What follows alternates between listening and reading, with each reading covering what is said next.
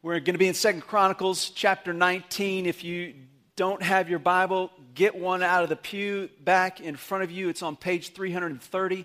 I want you to follow along with me as we read through the story. Now, my family this weekend were encouraging me. I don't know if you can call this encouragement, but they were encouraging me to tell a story on myself for a change. And so on Friday afternoon, it's really cold. You know, the cold front had hit. Ice was rolling in, all that stuff. So I go outside and I'm taking care of our animals. Well, we have 4 chickens in a chicken coop and a chicken run. The chicken run is 8 foot long by 4 foot wide, covered in very, very small wire. Like you can't even stick your finger through the holes of the wire. So I'm out there giving them some water and getting some food. And in order to get their food out for them, I've got to crawl into the chicken run completely. Well, while I'm in there, the door of the chicken run closes and locks.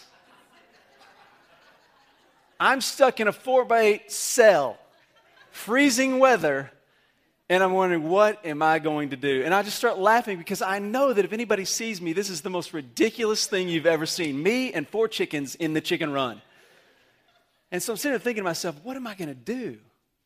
I'm not calling anyone. I can X that off the list.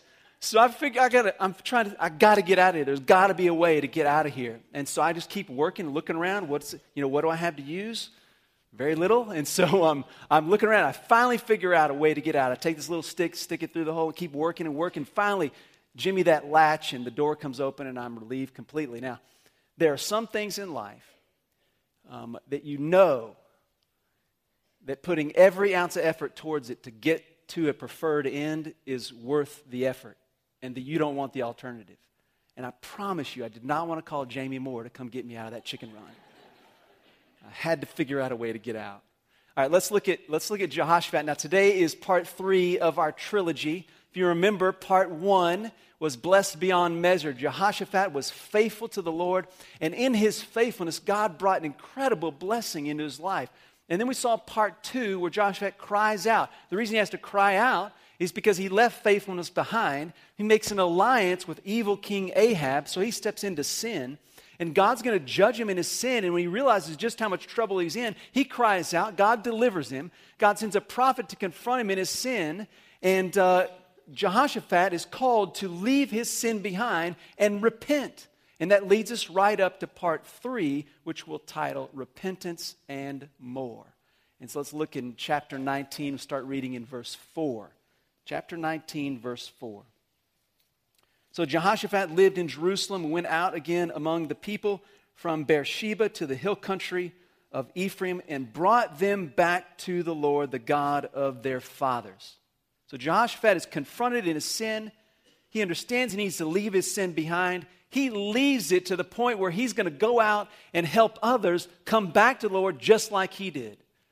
He experiences the forgiveness of God, the deliverance from God's wrath, and he is walking now back in faithfulness, setting his heart to seek the Lord, and he wants to draw everybody else into that opportunity.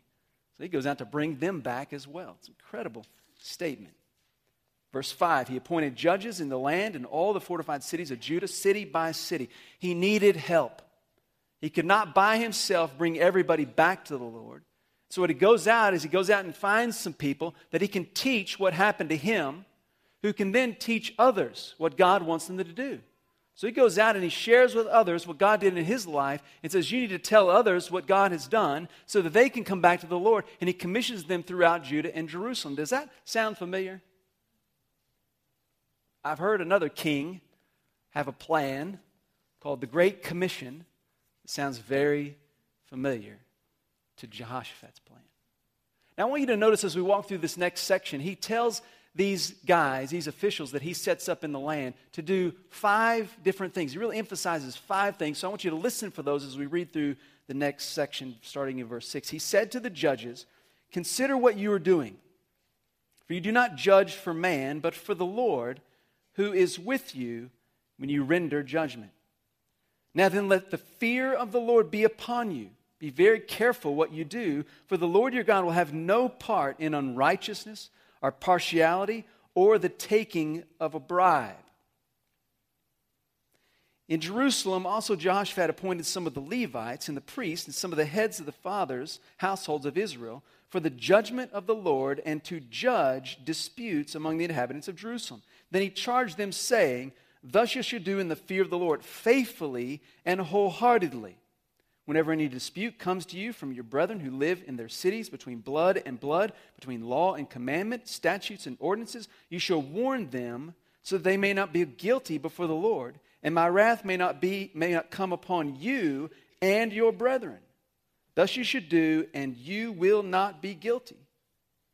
Behold, Amariah, the chief priest, will be over you in all that pertains to the Lord, and Zebediah the son of Ishmael, the ruler of the house of Judah, in all that pertains to the king. Also the Levites shall be officers before you. Act resolutely, and the Lord be with the upright. So he goes through 5 things he's encouraging the people to do. He says, you need to make sure that you remember that what you're doing is for the Lord. You're not doing this for me.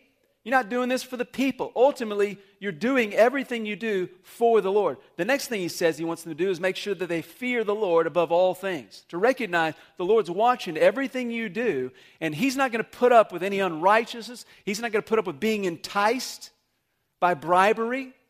You remember what the description of Jehoshaphat was with King Ahab? King Ahab made all these sacrifices and enticed Jehoshaphat into this alliance. He says, God doesn't put up with that. You need to fear the Lord above everything else in your life. He says, then you need to be wholeheartedly. You need to give yourself completely to this work. Be faithful and wholehearted in the work. And then you need to warn other people so that you will not be guilty along with them. You notice he says, if you don't warn, you're guilty. And then he says, act resolutely. Be unwavering. Now, I love what Jehoshaphat tells the people. If these officials are going to honor their king, they need to follow what he says. And he gives them clear direction in how to follow what he wants them to do. I love this because it really resembles what our King, Jesus Christ, has told us what to do in following him. These are great things. You could write these 5 things down and say, these are the things that I want to make sure that I'm really doing in my life before Christ. And guess what? If you'll do these things before the Lord, you'll be walking with Christ really well. I mean, think about it. If what you do in your life every single day, you begin to take recognition that your work and your neighborhood and your family, you're really doing all that you do for the Lord. So make sure that it really looks like you're doing it for Him, which is exactly what the New Testament tells us to do. He tells us in our marriages to love our spouses as unto the Lord. He tells us in our workplace to work for our bosses as unto the Lord. Everything we're supposed to be doing in life is to be done for the Lord if we follow Jesus Christ. It's incredible. The next one, fear God above all things. Think about it. You're not supposed to be afraid of what people say, what people think. You're supposed to honor God because what He thinks is more important than what anybody else thinks in the world. You are to fear God in all things. If you want to follow Jesus Christ, just begin to think about it. Am I fearing God in all areas of my life? Then be wholehearted, be faithful. You need to put your whole heart into following Christ. You can't have a divided heart. You can't say, I want to worship Jesus today, but tomorrow I kind of like to leave Him out of this area of my life. I like to do some other kinds of worship, some other kinds of allegiances, some other kinds of alliances. He says, no, you need to have a whole heart. Do you hear how Jehoshaphat's own understanding of God's grace, mercy, and forgiveness and restoration is overflowing in what he's telling these people to tell others? Be wholehearted. Don't have a divided heart. And he says you need to warn others. Doesn't Jesus told us the very same thing? In Matthew chapter 9, the Lord tells us that if we are ashamed of Him, that He will be ashamed of us before the Father. And what that's saying is you need to warn others. You need to tell others about Jesus Christ. Because you want them to be experiencing the same forgiveness you've experienced. And if you'll tell them, you are not guilty. But if you don't tell them, you are guilty. That's the same thing that Ezekiel tells us in Ezekiel chapter 3 and Ezekiel chapter 33.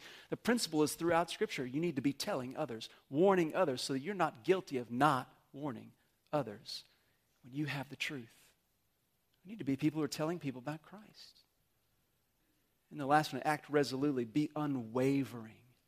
Stay with following Christ no matter what.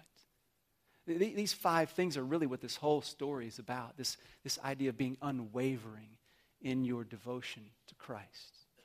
That's what this story is about. Now, what I love about this story is that all these incredible changes in Judah, I mean, think about this. All these officials set up, and they're encouraging people to do this before the Lord. Can you imagine living in this nation where this massive turn back to the Lord is being encouraged from the top down? Amazing experience, and all of that comes out of Jehoshaphat's failure, out of his disobedience, and God's deliverance, and Jehoshaphat's repentance.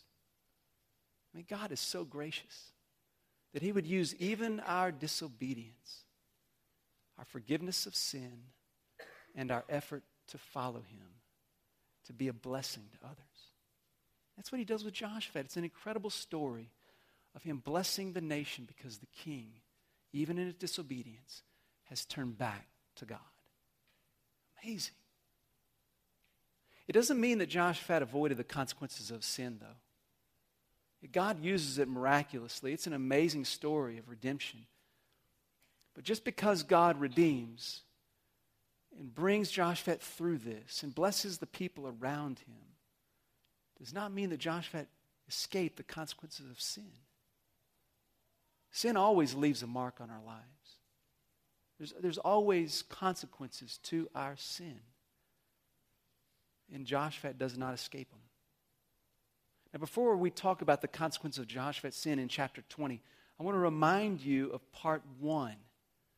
In chapter 17, verse 10. Let's look back at chapter 17, verse 10. Part 1, blessed beyond measure. Remember, Jehoshaphat's been faithful. God has blessed him. Now, let's look how he blessed Jehoshaphat specifically. Verse 10, chapter 17. Now, the dread of the Lord was on all the kingdoms of the lands which were around Judah. So they did not make war against Jehoshaphat. So one of the blessings that Jehoshaphat was experiencing through his faithfulness to God was the absence of war. Faithfulness, you're at peace. Then Jehoshaphat part 2 is unfaithful. Now, let's look at the consequence of Jehoshaphat's sin. Chapter 20, verse 1.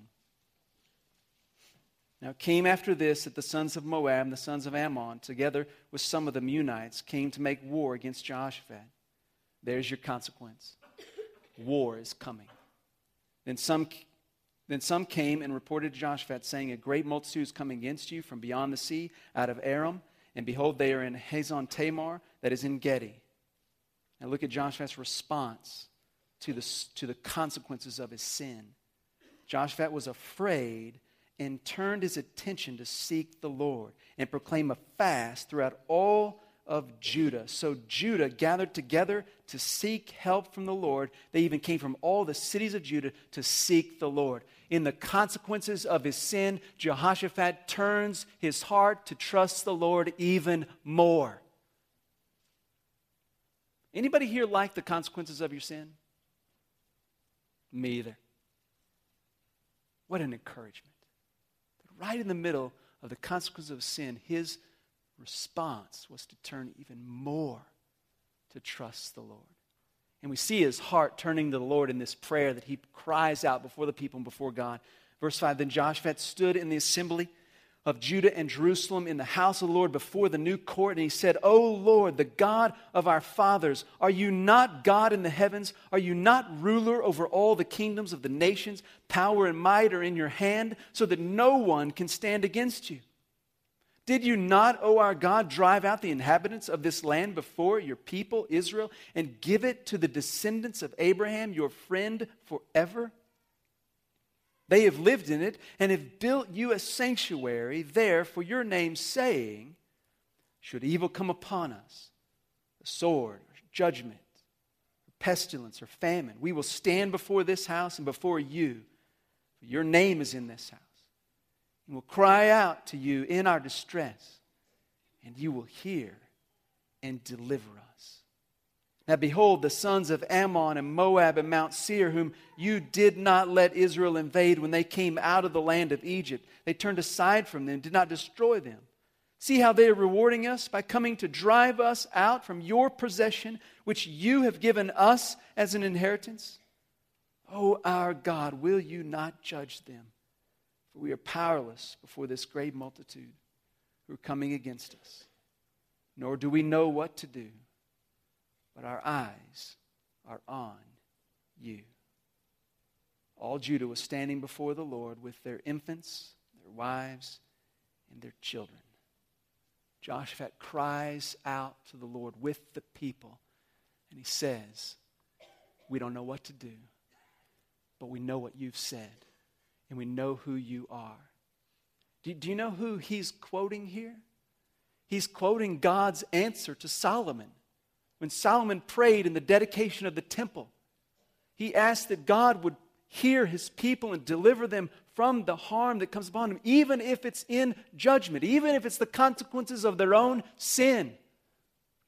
And Jehoshaphat turns to the Lord and says, we are believing in what you have said. And you told us that if we turn to you and we cry out, even if it's because of judgment, even if it's because of our sin, that you will hear us and you will deliver us. And so here we are. We don't know how to do this. We don't know how to get it done. We don't know how to make you do anything, but we're believing in what you have said, and we're just going to stand here and keep our eyes on you. Isn't that encouraging? And look what God's answer is. It's incredible. God has an answer for them. In verse 14, then in the midst of the assembly, the Spirit of the Lord came upon Jehaziel, the son of Zechariah, the son of Benaniah, the son of Jael, the son of Mattaniah, the Levite, the sons of Asaph. Now, just want to give a little aside here. This is one of the longest genealogies given. We're going back like 5 generations. Why is that? Well, that just takes us all the way back to David's day. See, in the answer from the Lord, there is a connection that the chronicler's wanting us to make with King David. All of this rests on the promise given to David. There would be a king that sits on his throne forever. So when God gives an answer to his people, it all rests on the promise of a coming king. And he draws this genealogy all back. And so this guy stands up. He's got these connections. And he gives his answer. And he says, verse 15, listen, all Judah and the inhabitants of Jerusalem and King Jehoshaphat. Thus says the Lord to you, do not fear or be dismayed because of this great multitude. For the battle is not yours, but God's. Tomorrow go down against them. Behold, they will come up by the ascent of Ziz, and you will find them at the end of the valley in front of the wilderness of Jeruel. You need not fight in this battle. Station yourselves, stand, and see the salvation of the Lord on your behalf. O Judah and Jerusalem, do not fear or be dismayed. Tomorrow go out to face them, for the Lord is with you. And Jehoshaphat bowed his head with his face to the ground, and all Judah and the inhabitants of Jerusalem fell down before the Lord, worshiping the Lord. The Levites from the sons of Kohathites and the sons of the Korahites stood up to praise the Lord God of Israel with a very loud voice. They rose up early in the morning, went out to the wilderness of Tekoa. And when they went out, Jehoshaphat stood and said, listen to me, O Judah and inhabitants of Jerusalem. Put your trust in the Lord your God, and you will be established. Put your trust in his prophets and succeed. When he consulted with the people, he appointed those who sang to the Lord and those who praised him in holy attire. And they went out before the army and said, give thanks to the Lord for his loving kindness. His loyal love is everlasting. He's never going to stop loving us. When they began singing and praising, the Lord set ambushes against the sons of Ammon, Moab, Mount Seir, who had come against Judah. So they were routed. For the sons of Ammon and Moab rose up against the inhabitants of Mount Seir, destroying them completely. And when they had finished with the inhabitants of Seir, they helped destroy one another. Wouldn't you have liked to see that? When Judah came out to the lookout of the wilderness, they looked toward the multitude, and behold, there were corpses lying on the ground, and no one had escaped. When Jehoshaphat and his people came to take their spoil, they found so much among them, including goods, garments, valuable things, which they took for themselves more than they could carry. And they were 3 days in taking all the spoil, because there was so much. Then on the 4th day, they assembled in the valley of Berakah, blessing. For there they had been blessed by the Lord. And there they blessed the Lord. Therefore, they have named the place the Valley of Barakah, Valley of Blessing, until today. Every man, Judah and Jerusalem, returned with Jehoshaphat at their head, returning to Jerusalem with joy, for the Lord had made them rejoice over their enemies. They came to Jerusalem with harps, lyres, and trumpets to the house of the Lord. And the dread of God was on all the kingdoms of the lands when they heard that the Lord had fought against the enemies of Israel. So the kingdom of Jehoshaphat was at peace, for God gave him rest on all sides. Jehoshaphat had pressed on through repentance, even in the consequences of his sin, and God restored the blessings of fellowship with God. Peace was restored. Now we see the final words of Jehoshaphat's reign. Verse 31, now Jehoshaphat reigned over Judah. He was 35 years old. When he became king, he reigned in Jerusalem another 25 years. And his mother's name was Azubah, the daughter of Shilhi. And he walked in the ways of his father Asa, did not depart from it, doing right in the sight of the Lord. The high places, however, were not removed. The people had not yet directed their hearts to the God of their fathers. Now the rest of the acts of Jehoshaphat, first to last, behold, they are written in the annals of Jehu, the son of Hanani, which is recorded in the book of the kings of Israel. Jehoshaphat walked through repentance. Now the people joined with him in crying out to God. The people joined with him in experiencing the victory of God. But the people did not press on all the way to repentance like Jehoshaphat did. They did not completely direct their hearts to God. And they missed so much. Now look at the last statement about Jehoshaphat. This is so interesting. Think about part 1, part 2, part 3. Part 1, faithfulness and blessing. Part 2, he falls into sin. God delivers him. He repents. Part 3, he walks through repentance and is restored in blessing. Look at this last phrase of Jehoshaphat's life. After this, Jehoshaphat, king of Judah, allied himself with Ahaziah, king of Israel. He acted wickedly in so doing. So he allied himself with him to make ships to go to Tarshish. And they made ships in Ezion-Geber. And then Eliezer, son of Dada, who, a hard name, of Mersheth, prophesied against Jehoshaphat, saying, because you have allied yourself with Ahaziah, the Lord has destroyed your works. So the ships were broken and could not go to Tarshish. After all of that, Jehoshaphat fell into sin again. But look what God did. God in his mercy destroyed those ships so the alliance could not bring further destruction unless Jehoshaphat refused to listen to the confrontation of the Lord. God confronts Jehoshaphat again through a prophet, and Jehoshaphat has once again an opportunity to set his heart to seek the Lord again. So think about the big picture. Jehoshaphat is walking in the grace of God, enjoying the blessings of God through faithfulness. He falls into sin. God confronts him, delivers him from his sin, and Jehoshaphat says, I'm going to repent. I'm going to turn away from my sin. I'm going to pursue you. And he walks close with God, even in the circumstances that are created by the consequences of his sin. He trusts the Lord even more. And he completes his repentance by walking through those consequences, trusting the Lord. And then he experiences the restoration of God's blessings in his life of faithfulness. And then he falls into sin again. And then God steps in and gives him an opportunity to turn his heart back to the Lord again.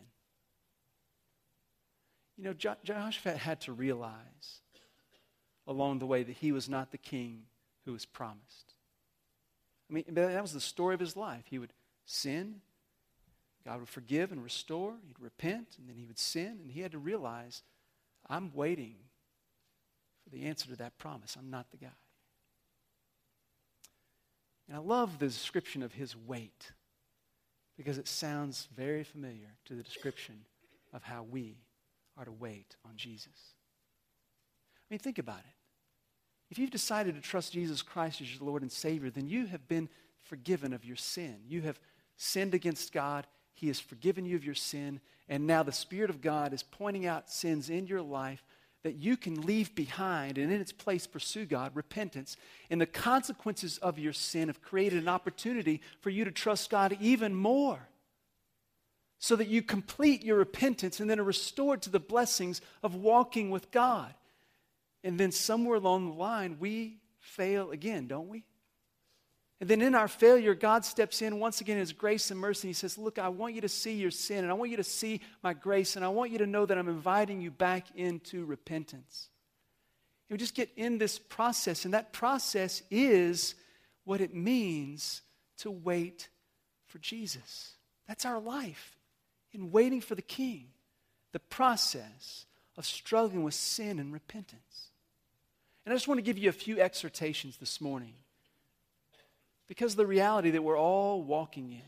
We all are walking in that same reality. So let me just give you a few exhortations. Number one,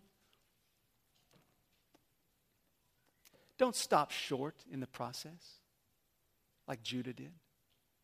See, Judah, they cried out with Jehoshaphat. They experienced this victory with Jehoshaphat, and then they never really fully directed their hearts to the Lord. Don't stop short in the process.